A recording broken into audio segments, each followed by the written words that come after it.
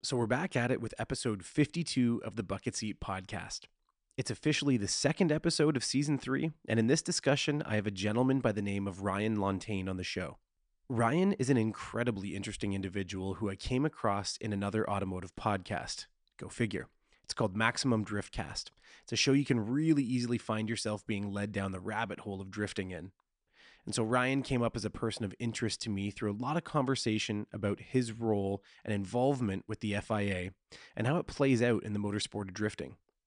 His clout in this role comes from years upon years of drifting and judging across the globe. He's been piloting his own drift car and once upon a time, and generally, he's just a celebrity figure in the drift scene due to his tremendous knowledge and experience. If you've ever wanted a peek behind the curtain of drifting from one of the most qualified to reveal it, this is certainly going to be an episode for you. I'm your host, Trevor Byrne, and this is episode 52 of the Bucket Seat Podcast.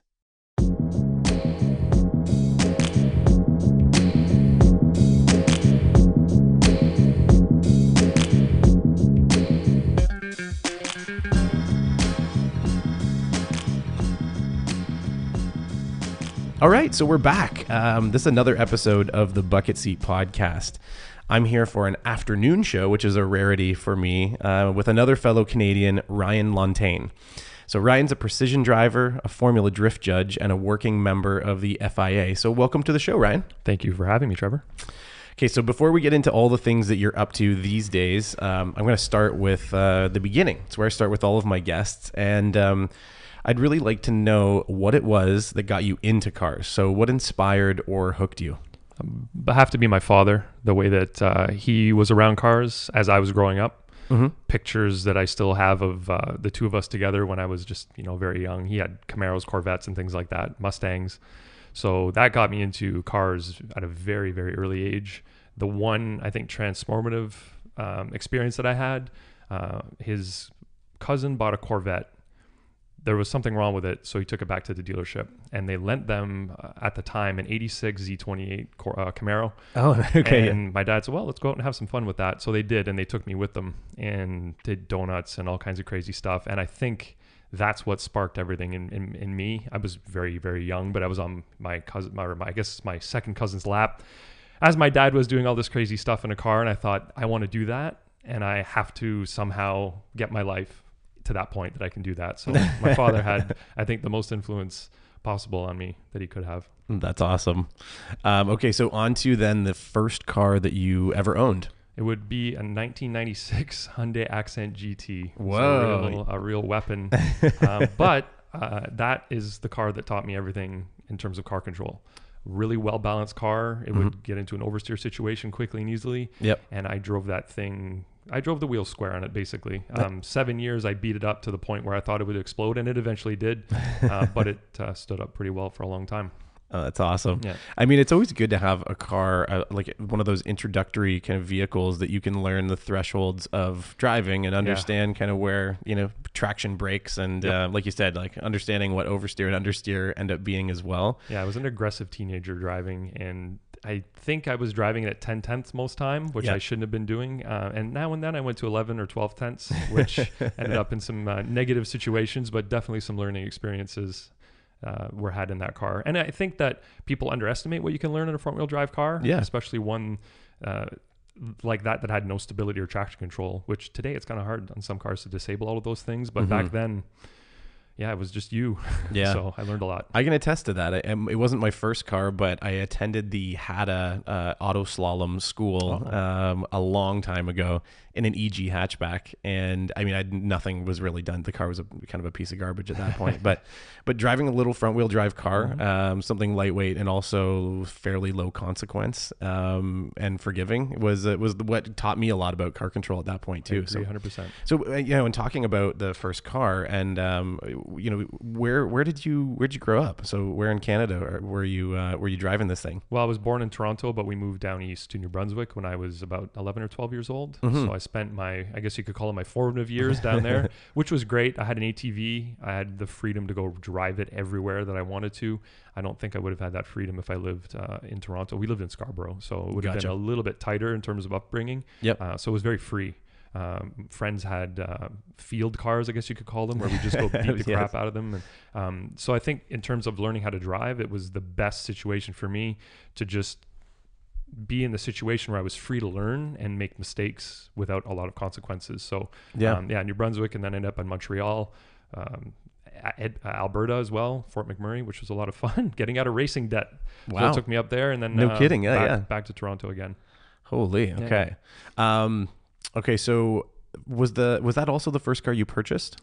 No, I haven't owned a lot of cars just because of the different industry that I'm in, being in the automotive industry. I travel a lot. I don't always need a car. Yeah. I guess the first one that I would have purchased on my own would have been, I needed a Dodge Ram to tow my race trailer. Okay, yeah. This was in 2008, I guess, 2007. So I leased a Dodge Ram, which was a tool that I abused greatly, dragging my little race trailer around with my really heavy car in it and everything. So that truck worked a lot, but maybe that was the first, but it was out of necessity more than anything. Gotcha. Okay. Yeah. So what was that race car that was in the back? It was a Pontiac GTO that we had built for BF Goodrich Tires Canada to compete in DMCC. So I had a 24-foot trailer, and I had that big heavy car. It was over 3,000 pounds. Yeah, wow. Well over 3,000 pounds. It was probably 3,800 pounds. And then, the wheels, the tires, the tools, everything else that was in there. So that poor truck worked a lot. Yeah. Now, was that the first car that you started tinkering on? I mean, what was the first car you started tinkering on? Or do you tinker? Well, I got a Skyline in...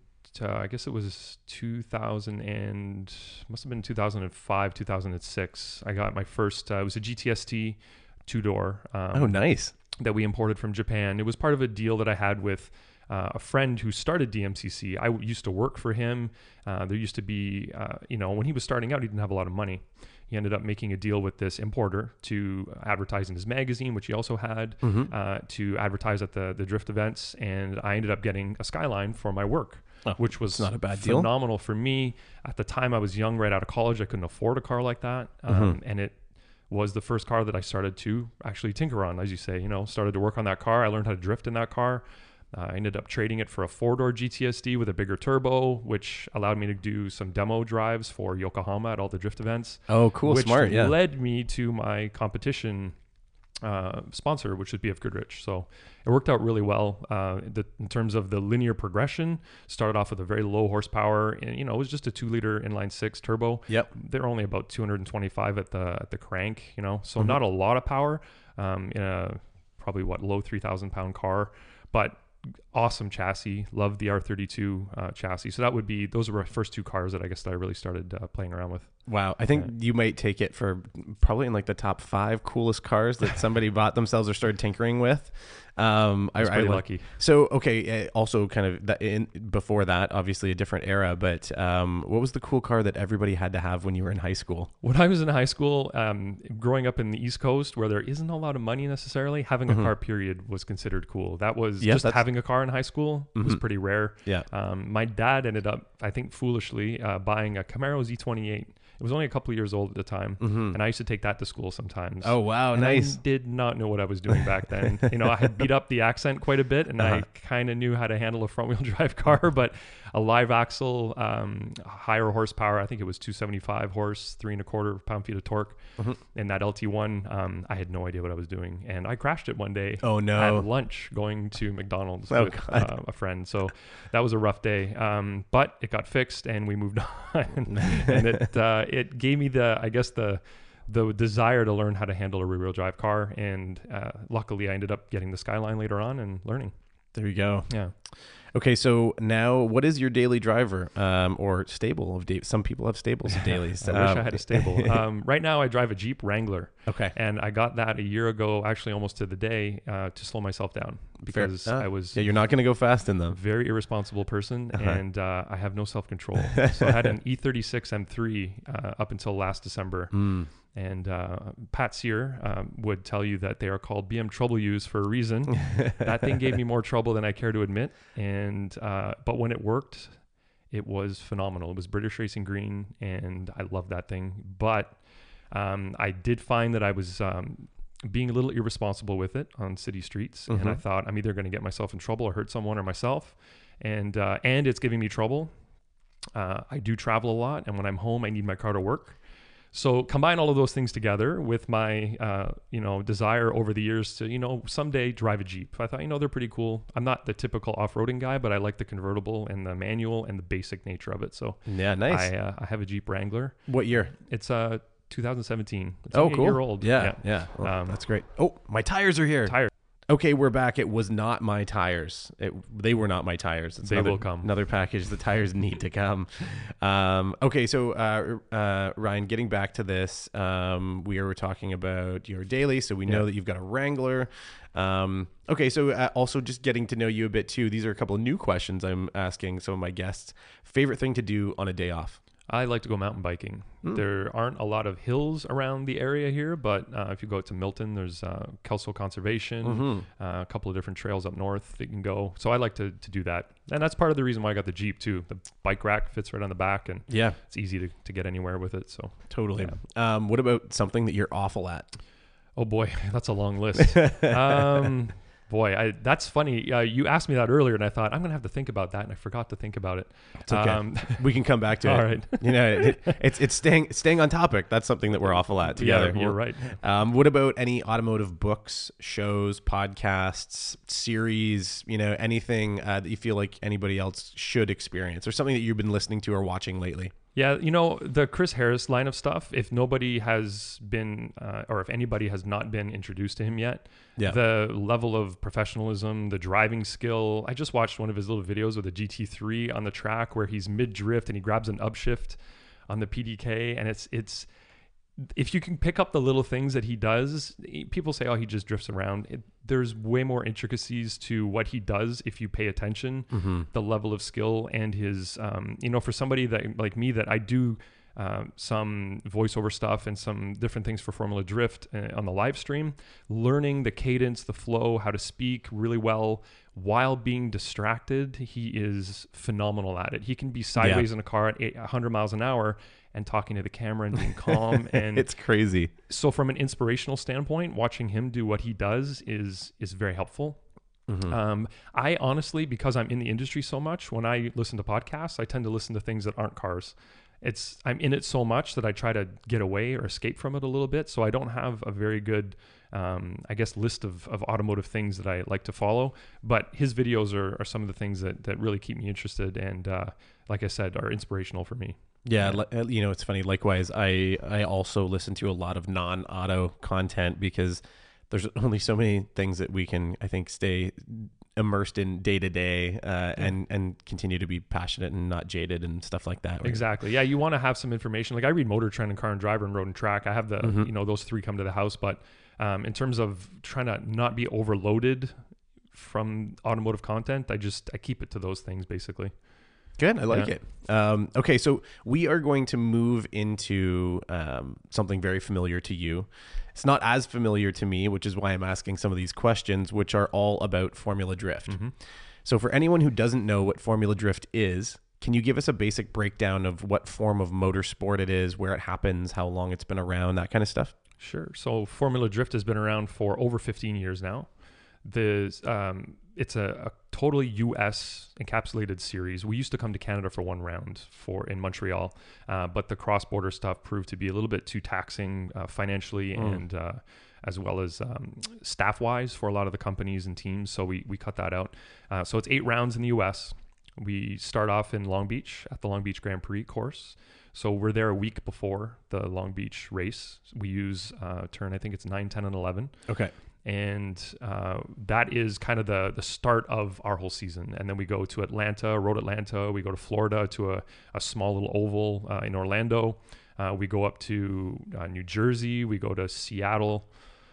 St. Louis is a new stop for us. We go to Texas and then to Texas Motor Speedway. And then we go to Irwindale Speedway as well in Los Angeles for our finals. Oh, cool. So those are our 8 rounds in the U.S. We have the Pro Level series and we also have the Pro 2 series.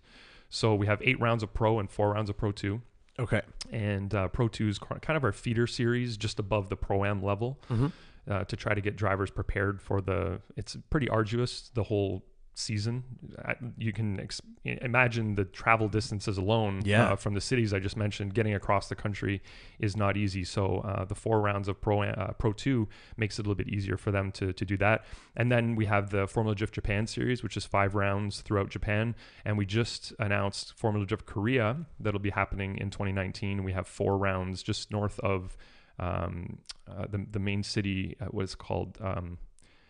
I'm trying to remember the name of the track, and I forget it right now. It starts with a P, but it's a very new facility that's just north of, I think it's Pyongyang, and beautiful facility that they just built. So we'll be doing 4 rounds there. Oh, that's exciting! Yeah, wow. It is. It's going to be a new venue for us, a whole new country as well for Formula Drift. So drifting, of course, is cars sideways at speed. You've got different levels of competition. So we've got qualifying where we're looking at individual cars on the track. They do 2 non-consecutive runs, and we are judging them on 3 criteria: line, angle, and style. And to break that down, it's out of 100. So line and angle are worth 30 points each, and style is 40 points.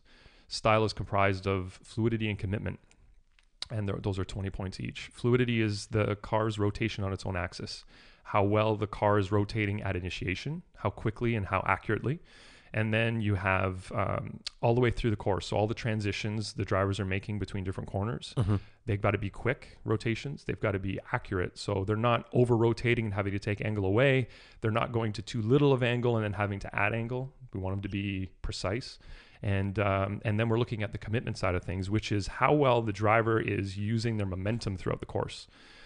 If you watch, and this is kind of like I said with Chris Harris, the more you get into it and the more you learn and the little intricacies you see, you'll learn that some drivers are able to get through a course while being very cautious and very timid, a little bit slower, maybe approaching an object such as a wall or an edge of the track by braking a lot earlier and then accelerating up to that thing, as opposed to using the momentum to get all the way to that very edge of control and edge of the track and then slowing the car down at the very last second. So what we're looking for is that level of control that makes us think that they're going to go into the wall or they're going to go sliding off the track, but then they don't. So that's the excitement level we're looking for. And we're looking at modifying a couple of those little things for 2019, and we're working on that now. Nothing too major, just a couple of little changes to really reward that exciting driving. And then from there, when we put them into a ladder of 32 drivers, we will go over to the top 32 competition, typically on Saturday. So qualifying's Friday. Saturday, we do our main comp, and it's typical kind of like a hockey ladder, 32 against 1, and then we go all the way down to the finals. And now we're doing head-to-head competition where the cars are in the lead, supposed to do what they were supposed to do in qualifying as best as they possibly can. And then the chase driver is supposed to mimic them, follow their line, their transitions, their angle, and try to stay as close as possible. That's where the exciting part of drifting comes into play. You've got these cars going 100 miles an hour, inches apart, bumping into each other, riding the wall. It's intense. It's fast-paced, and it's really, really exciting to watch, which I think is what sets it apart from other motorsports. And you're going to have people debate whether or not drifting is a motorsport or not. I think you can say that it's a motorsport. Clearly, it's not racing. We're not going against the clock. The driver's skill level is extremely high, and I think people discount that a lot. They say, "Oh, I used to slide my car around in the parking lot in the winter. I can do that. It's easy." But it is clearly not, especially with the level of grip these guys are running. The horsepower levels are insane too, aren't they? It's crazy. Von Gittin Jr. likes to say, we're running 10-second drag cars sideways at 80, 90, 100 miles an hour, inches away from each other, which is a really good way to put it. It's intense. I do ride-alongs at every round for the last season. I get in the cars with the guys, and the proximity to the walls, the speed they're driving, the grip levels, you can feel even in the passenger seat that the cars, they want to grip up so much, and the guys are fighting to keep them sideways. That's how much power, how much speed, how much grip they have. So it's pretty amazing what the sport has become from where it started. Yeah. No, thank you. That's one of the most thorough descriptions I've ever had on drifting. And I think that, especially Formula Drift, I think everybody will really appreciate that who's listening. So, I mean, having obviously known so much about it and knowing so much about it, I mean, how did you get involved with Formula Drift? I was competing, like I said, in Canada in 2008 and 9 for BF Goodrich tires. They ended up cutting their sponsorship, which left me on the curb, basically. at the end of 2009, and my drift cars ended up going through a weird deal. It's partly I'm to blame for all of that, being very inexperienced, being very young, being very trustworthy, being a lot of these different things. Gullible might be another word you could throw in there. I lost my cars at the end of the season, and BF Goodrich said, we can put together a small budget for you for 2010 if you want. But because I lost my cars, the budget wouldn't have covered building a car, getting everything prepped. So unfortunately, I had to bow out of competition. The next year, they quit drifting altogether in North America. So in a way, that happening put me on the right path, because I don't know what would have happened to me if I'd done one more year. I ended up judging in 2010 in Canada. Since I stopped drifting, they said, hey, why don't we use you to judge? So I judged the DMCC series in Quebec. And then we used to bring up judges from the US, from Formula D, to help us, to give us credibility, to teach us. And one of them that came up said, hey, by the way, one of our judges is leaving next year. I like what you're doing. Do you want to come down and interview? Maybe you could become the new judge. So in 2011, that's what happened. I became one of the judges there. And since 2011, I've been judging Formula D. Now I've kind of taken a little more of a leadership role as the years have gone on the live stream, running all the drivers' meetings and doing all the overseas stuff as well now. So. Right. Yeah. Definitely keeping you busy on that front. Definitely keeping me busy. I'm not home very much anymore. So with that, I mean, how many judges are judging an event, and kind of at least with Formula Drift, who's sitting with you in this judging panel? We always have 3 judges, and that goes for anywhere that I've been in the world. There have been different people that have discussed, such as the FIA, maybe we should have 5, maybe we should have 7, maybe we should have 9 judges. And wow, getting a little crazy for me, but we always have 3, and the other 2 judges are Brian Eggert, who has run many different drift events all over the U.S. He has his own amateur series, U.S. Drift. He's done street driven, Hyperfest. He's organized a lot, and he's been around drifting since, I think, even before FD was around, like 2002, 3, they were doing small stuff. So he's been around forever. And then Andy Yen is the other judge. He's been there the longest out of the 3 of us with FD. And he used to drive in FD years ago, and then transitioned from driving over to judging as well. Cool. Yeah. So now, I mean, obviously in the judging side of what's happening with FD and having been involved with it for so long, you've seen a lot of cars, you've seen a lot of drivers, you've seen the sport evolving. And so when you started drifting, you started judging, from then until now, what's the most significant change that you've witnessed in the sport? So that could be driver ability, that could be technology, that could be a number of things. But I know we talked about it earlier. It was kind of like, motocross or in motocross, backflips first. Then now they're doing rotations and backflips. And in snowboarding, it was backflip, then double backflip, then triple backflip. And these evolutions were happening at a pace that no one really believed that they were possible. And now it's common ground. So what have you seen in drifting that would, kind of hearken to that? Since we don't have the different motions, like you're saying, backflips and things like that, the one thing that differentiates drifting now from when it began, especially FD, if you watch videos on YouTube, you can find these videos from Irwindale in 2005, let's say. Okay. The distance from the wall that they're driving is, today you wouldn't even qualify with that distance from the wall. You'd be getting a 0 on line because you'd be so far outside of where you should be. And then the proximity of the cars in tandem. Back then they'd be cheering and going crazy when the cars were maybe 8-9 car lengths away.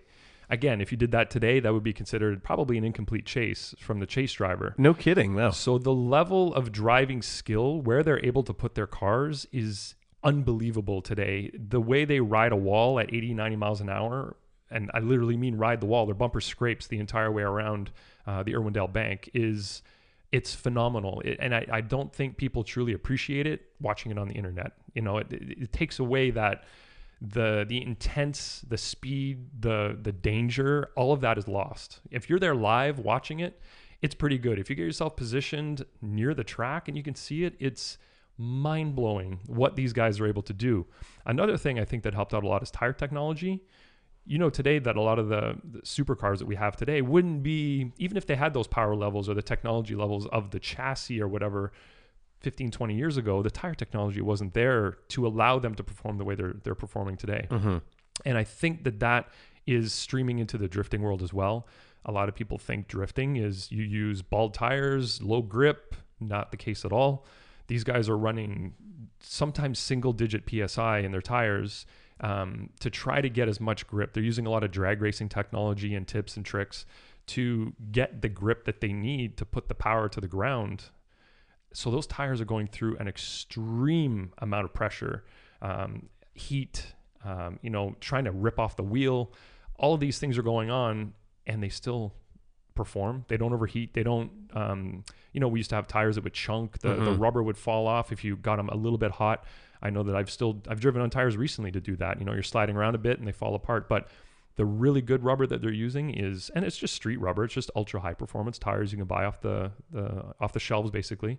But yeah, that's really allowing them to do things that you wouldn't expect. Von Gittin Jr. and Chelsea Denofa are doing three-wheel motion, they like to call it. The inside wheel is lifting up the front wheel because there's so much grip. These cars are almost doing wheelies. It's amazing. Oh, that's crazy. Yeah, that makes a lot of sense. I can't remember what Instagram account I was looking at just recently, and I noticed that a lot where it's totally three-wheeling. Yeah.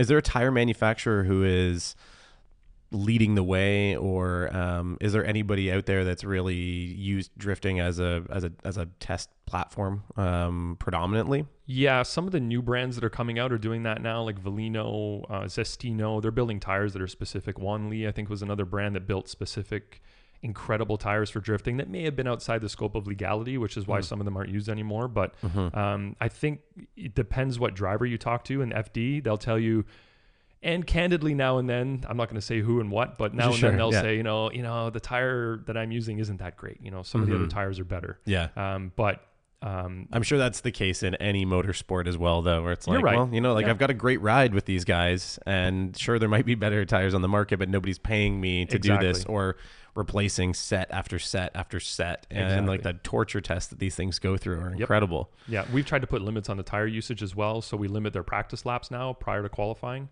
And that limits the amount of tires that brands have to bring with them to the events. Like, for instance, I can show you a picture of the Hankook tire trailer. It's a full 52-foot trailer with the awning off of it, and it's stacked probably 8 tires high, the whole thing from trailer to the end of the awning. Wow. That's all the tires for one weekend for their team. I don't even know how many tires would be in there. I'd have to count, the stacks, but it's incredible what they bring to an event. Yeah. It's wild. I mean, and when we talk about kind of regulation and standardization, we talked about the FIA a little bit earlier. And for those listening, so governing body for the majority of motorsports across the globe, Fédération Internationale l'Automobile. You got it. And you've been involved with them in a I'll let you explain in what capacity, but what is it? What are you doing with them, and what is it that what interest do they have in drifting, or what interest do you have in them from a drifting perspective? They got interested in drifting maybe 3 years ago. They started approaching organizers of drift events internationally, and eventually Jim Lau from Formula D got involved in their working group, they call it. They have people from all over Europe, Asia, the Middle East, US, really Scandinavian countries, I think, Baltic states. They're all of these people that have an interest in what FIA is going to be doing with drifting because it's going to affect them directly.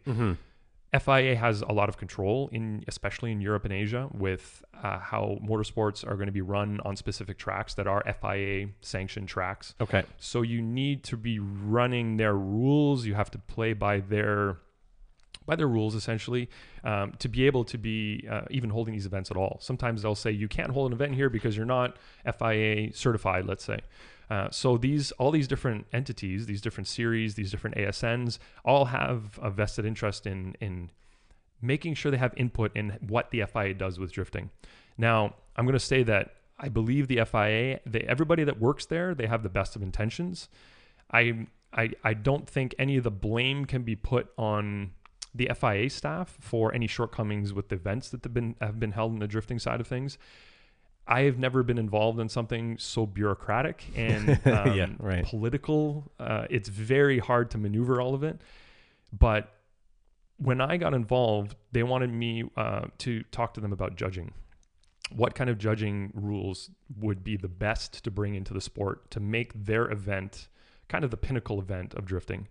And despite the advancements that we've made in FD, and we make changes every year, I believe personally, I'm not saying this because I think because I'm involved, it's the best, but I believe Formula Drift is the best drift event in the world. And a lot of people agree with me on that.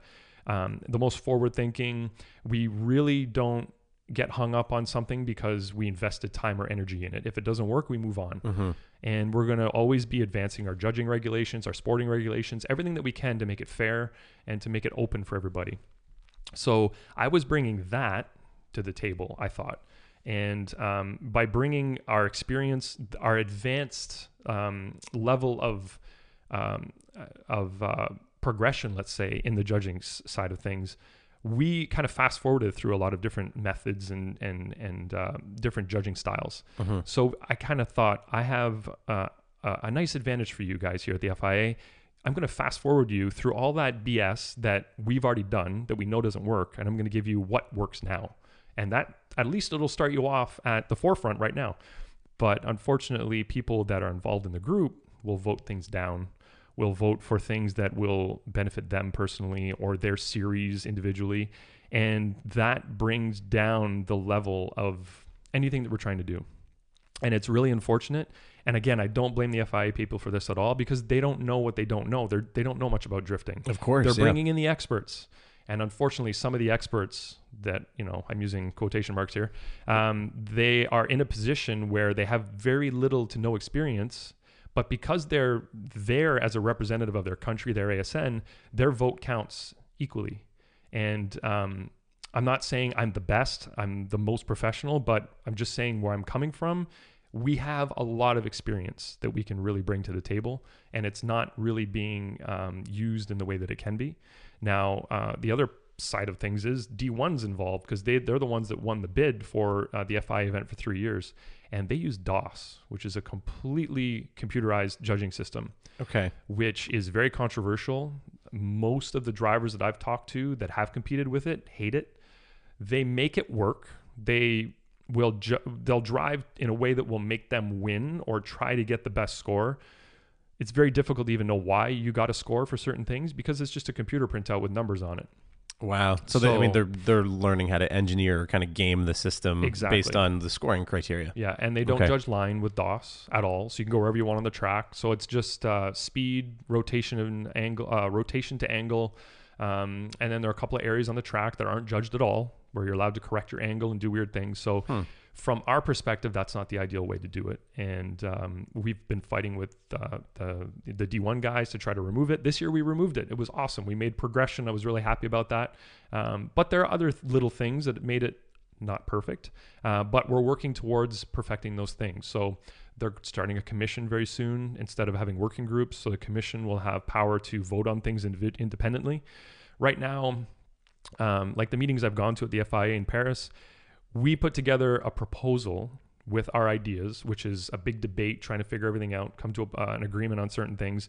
Then the FIA will take that to the World Sporting Commission, and then they have to vote on it, but they only meet, I think, quarterly. Okay, yeah. So it's a slow process to get things voted on. And then once it gets approved from there, then we're allowed to say, yes, we can implement it. Then you have to figure out how to implement it. And then that's where the hard part comes in of trying to, things that I didn't think should be in there that got pushed in. Now it's on me because I'm one of the judges that's there to try to figure out how to implement a rule that I didn't even want in place in the first place. Oh, wow. That's a pretty awkward position. Yeah, it is. Some of the things we had to fight through, but that's the level of bureaucracy that's involved in a big industry like that, with so many different people involved.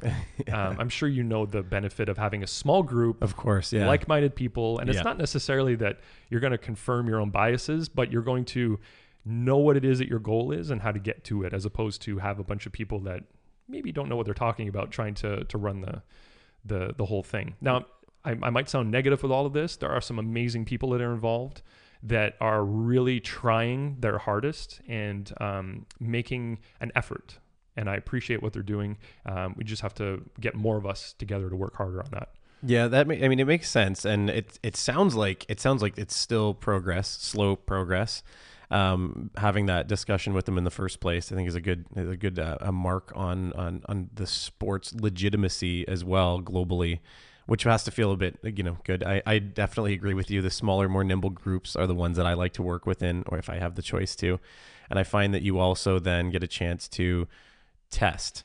And the testing is the big part. Like you said, with Formula Drift, you're able to, you're implementing new things every year. And you're like, well, that didn't work last year, so we'll just scrap it and we'll try something new. I think with the FIA, because of the bureaucracy, those things, it might be 5 years before they could change something again. Right. We know, everybody sitting there, we know that this needs to change. But they say, this isn't the way it's done. It has to go through the approval steps. Yeah, this is how it's... all the channels. Yeah, it slows things down. But luckily, right now, the events are annual. So we have time in between each one to get that done.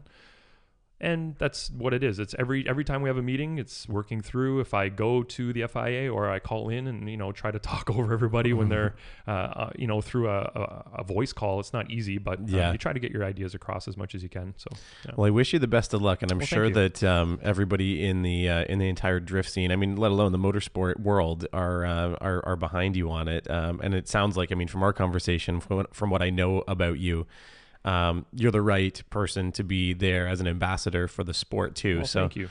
And talking about that in terms of the sport, its progression, what's happening with the FIA in terms of popularity, because I don't really have my, thumb on the pulse necessarily. The guys from Drift Jam are great. And I love seeing this kind of grassroots side of total jam session formats and some great drivers and cool cars and all the things that I love about it. You have obviously a much bigger view to what's happening in North America. And so I'm interested, has the sport gained in popularity? Has it plateaued? Where does it sit in terms of, in your mind, as a motorsport, it's highly entertaining, but then also has its roots in Japan. Understanding what's happening there. Is it getting more popular? Is Japan less popular? Like, how does it all play out in your mind? Well, right now I'm getting more and more interest from around the world to come help with judging, to come help with their series. I go regularly to Brazil. I've been to Peru. I just got asked to go to Iran in February. So some places where you wouldn't expect. The FIA, we had drivers from Mozambique competing. So some countries that are outside of the scope of what you would normally expect a drift driver to be from. I think that drifting is growing because of how quick and easy it is to take in, right? Anybody can go to a drift event and the runs are quick and short. You can see all the action. You're not missing what happened on the back, corners 3 and 4 that are way, it's really spectator friendly. Yeah. It's super spectator friendly. So it depends on what part of the world you're in. The level of excitement from the fans doesn't change wherever you go generally. The only thing that I would say about Japan is everybody's very demure and very quiet and very respectful. They don't get wild and crazy like they do in the US, but you still have a high level of interest from people coming. Formula Drift Japan is growing every year. More and more people, more sponsors, more drivers. The driver list there just gets higher and higher every year. Formula Drift US, we sell out, I think, every round. There's especially like Irwindale and Long Beach, you can't find a place to sit. New Jersey sells out. Florida, I think, sells out. Yeah, I think they pretty much all do. It's very impressive in terms of the people that come to watch the events. In South America, it's growing as well. They don't have the resources necessarily there to make the biggest events with the best cars and the best drivers, but they're doing an amazing job with what they have of putting together these great events and using our blueprint. So that's why they bring me down. Hey, can you teach us how to do this in a way that is cost effective and makes the fans interested and is fair for everybody? So that is the growth just from my side, watching the interest of other different series getting in touch with me. Russia, the Baltic states, Scandinavia. I was, asked to do some European judging next season as well. And it just doesn't stop. It's really a matter of running out of weekends throughout the summer. That's the hard part. So the level of interest, really, really high. I think it's still growing. I don't know where it's going to end. Yeah, right. People still seem to be interested in seeing more and more of it. Teams are building new cars that, like the technology now, people are talking about electric, which is really getting interesting. We might even have, I don't know, next season, there are rumors we might have electric cars next season competing. So wild. With the automotive technology as it's changing, I think a couple of drivers tested a BMW last season, this season past. It had Chrysler Pacifica battery packs because they're just the right size, right? Because the hybrid Pacifica is a mild hybrid. It's not a full, so the battery packs aren't huge. Yep. They're pretty lightweight, and packaging size is right. And then they would use Tesla motors in this BMW to make a drift car that could actually function. They put a handbrake in it, and apparently it was fantastic to drive. The power delivery, the torque. I know rev range sounds stupid to say with an electric car, but the throttle, I guess the throttle travel that they had, I guess would be a better way to put it. Okay. It was very useful for drifting as well. So the only thing they don't have is a clutch. I don't know how they'd work that out, but I'm sure they can work around that somehow. Right. Yeah. So like fan involvement, technology involvement, company involvement that are coming into the series, it's really impressive to see. I didn't expect this. Like you said at the beginning, I'm a precision driver. That was my main job when I started doing this drifting stuff. And drifting was a couple of weekends a year. I'd go do a judging an event. Now it's to the point where I'm judging so much, doing so many drift events, I don't have time to do a lot of driving anymore, driving events. So it's completely shifted my whole career just because of the popularity of the sport. That's really exciting. I mean, that obviously bodes well for, the sport, but also for your career and how busy it's keeping you. I mean, you know what? It's funny because I want to get to the precision driving side. I know we're kind of running out of time on this, but why don't we kick into it quickly? And you can give me some rapid fire, because precision driving. What kind of precision driving do you do? I mean, and for who, where, like what kind of events are these, or what kind of, gigs are they? It's a really wide range of different events that I have done in the past. The most recent stuff I've done is for Ferrari. We do road rallies for them, driving events. Aston Martin, did some on ice stuff with them as well. Some customer delivery, where you'll bring a car to the house and they can, real one-on-one specific stuff. Oh, cool. With cars that maybe aren't on the market yet that they want to see, potentially buy. That's been the more exciting stuff. Then, doing track stuff with Mazda, training for their staff, exciting events for them.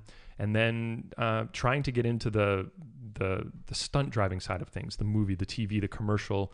It's been really tough as well, but it's something that I'm still pursuing. The skills that I have and that I've used, I have done some shoots. I have been on some driving shoots where, you're working with a Russian arm and you're driving up and you're listening to the director's cues. That for me is some of the most rewarding and most fun stuff that I get to do. I don't get to do it enough, unfortunately, but for all those listening out there, when you've got gigs, you gotta call Ryan. Call Ryan up. But just being around cars for me, I think like you as well, the passion that you have and getting to drive other people's cars that's the best, because you get to beat on them just a little bit more that you would your own, right?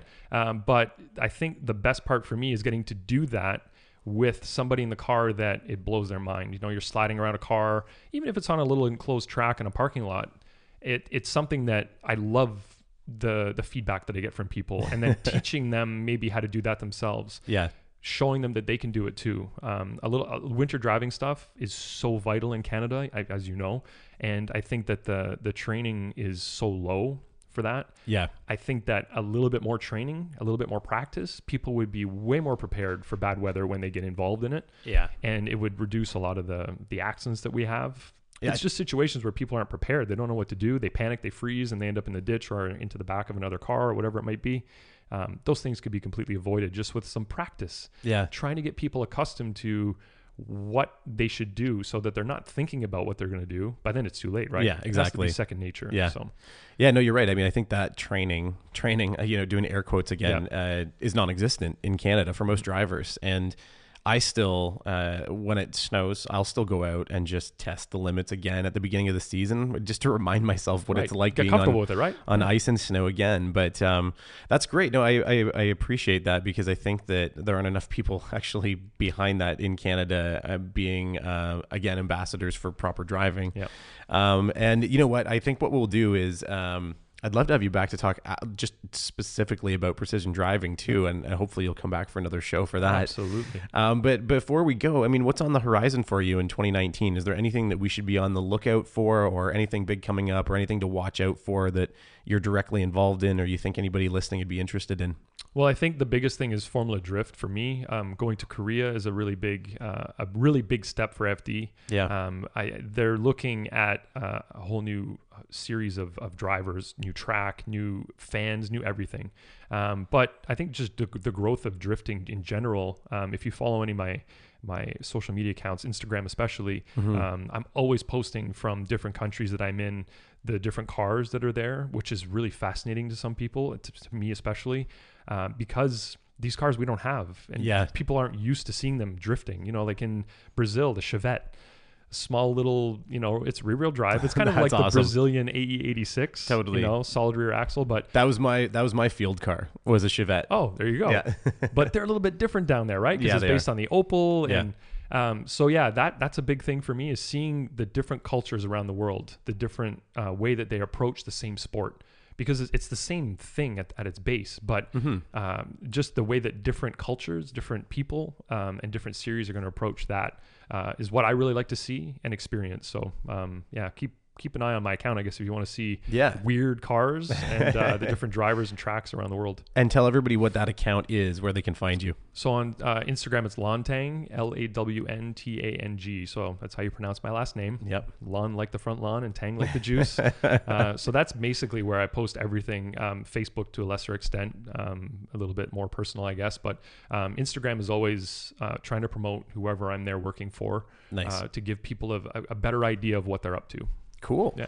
And if I'm not mistaken, I mean, I found Ryan on another great podcast called Maximum Driftcast. And if you guys want to go down the rabbit hole of the kind of the inner workings of what's happening in the drift community around the world, you're on the show every once in a while with those guys. Yep. They interview drifters all the time from different parts of the world.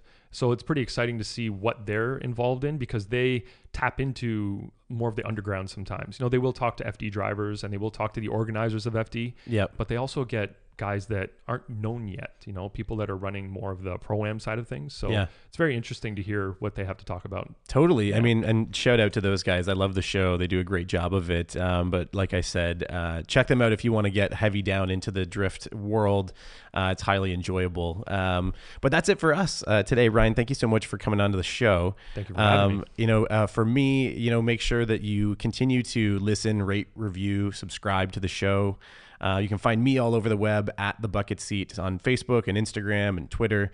And keep emailing me with all of your great feedback and episode suggestions at trevor@thebucketseat.ca. So thanks again, everyone, for listening. Ryan, it's been awesome. Hope to have you back on the show. I look forward to it. And we'll be talking to everybody soon again. So stay tuned. Cheers.